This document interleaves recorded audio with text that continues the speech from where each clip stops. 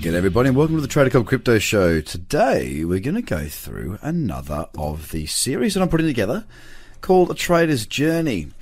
I want to basically share with you on this journey a bunch of the lessons that I've learned along the way to help me to get to where I'm at, and hopefully, more importantly, just to give you a bit of a heads up and insight into what is to come if you decide that trading is something that you want to work towards.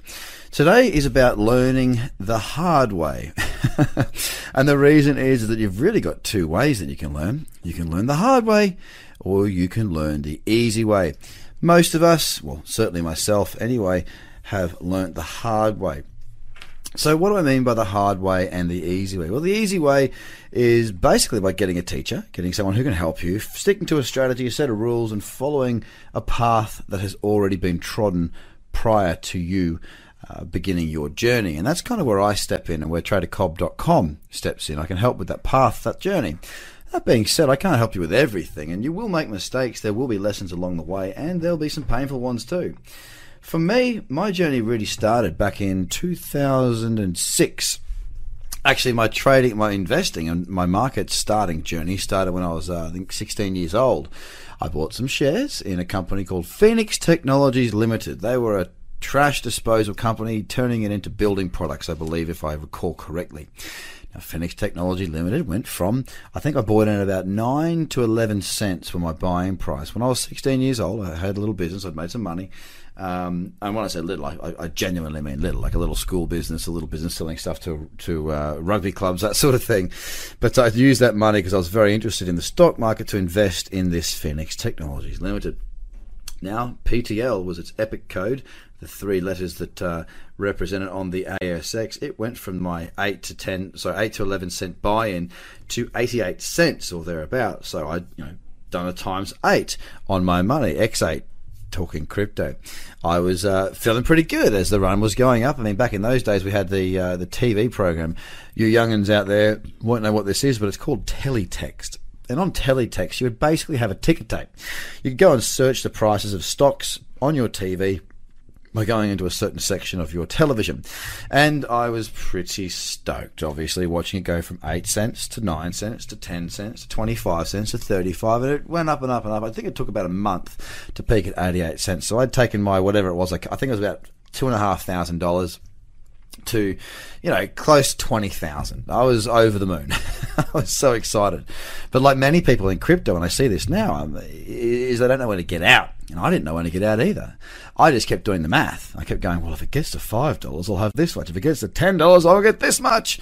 And you start to do some spreadsheet dreaming is what I call it. It's exactly that. Markets don't go parabolic for long, and you've got to be able to take your profit. So that was my first little venture, my first little dream into trading, investing, not so much trading. And the story ends like this. Bankruptcy for PTL, my shares being worth nothing.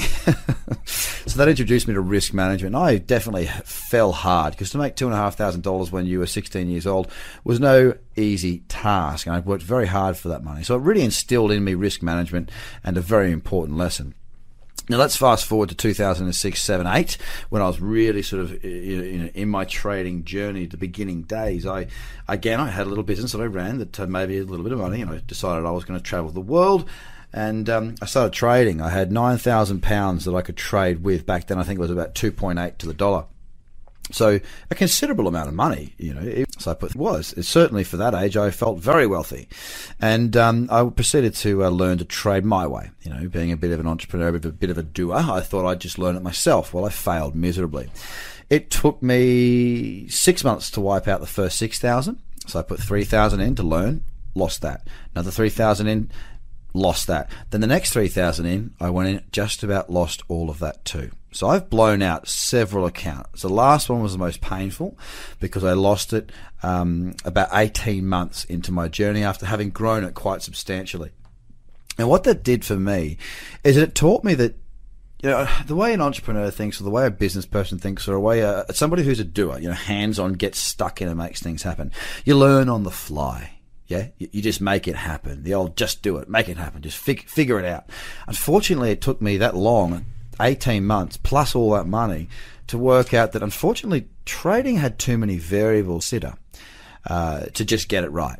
You know, I often use the analogy of going into your kitchen and, you know, into a professional kitchen, having 5,000 ingredients and being told how to cook something you'd never tasted, smelt, seen a recipe before, or even seen. It's just about impossible. It's a task that nobody wants to undertake because it will take too bloody long to figure it out. So, that was a huge learning point for me. I went from being completely independent, completely confident, 10 foot tall and bulletproof to realizing, Jesus, I actually need to find somebody who can teach me this. Now, my journey has been filled with learning the hard way. I had people tell me, you need to have a mentor. You need to have somebody who knows how they already do it, and you need to replicate them and create your own way around a successful model that already stands on its own 2 feet. I chose to ignore that. And many of you choose to ignore that today. And I understand that. Not only do I understand that, I totally respect it. It's part of your journey. Everybody has their own way of doing things. It's the people that can work out how to make the least amount of mistakes by learning from somebody that's made the mistakes that are going to get there faster. Now, I learned the hard way through a lot of different things, even to the point of, you know, I haven't had too many big blowouts since I've been back in Australia, which has been 6-7 years, 6.5 years since I left London. But I had some very big lessons in London. I was successfully trading. I'd done well. And then what you do is you go, right, I'm going to go from, you know, if I've done so well this year, risking 1%, next year I'm going to risk 4% per trade, and I'm going to get rich very, very quickly. And again, you go back into that mentality of spreadsheet dreaming.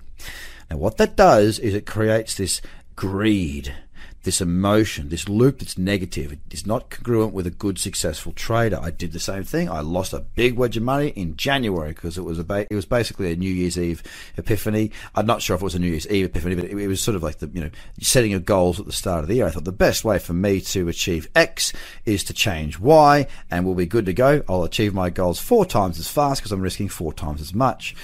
Well, as you can probably imagine, again, knocked back down. Humbled by the markets, humbled by my lack of understanding.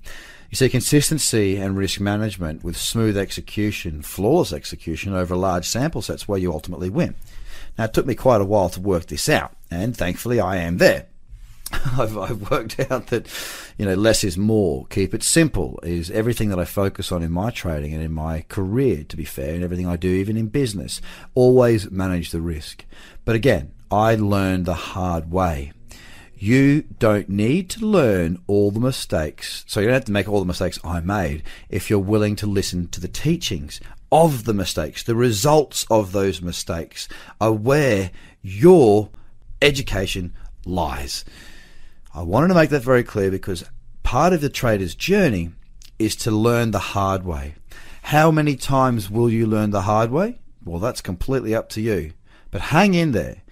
One day, you'll work out what you need, and hopefully I can help you with that. So guys, have a fantastic day. Bit of food for thought there. Bye for now.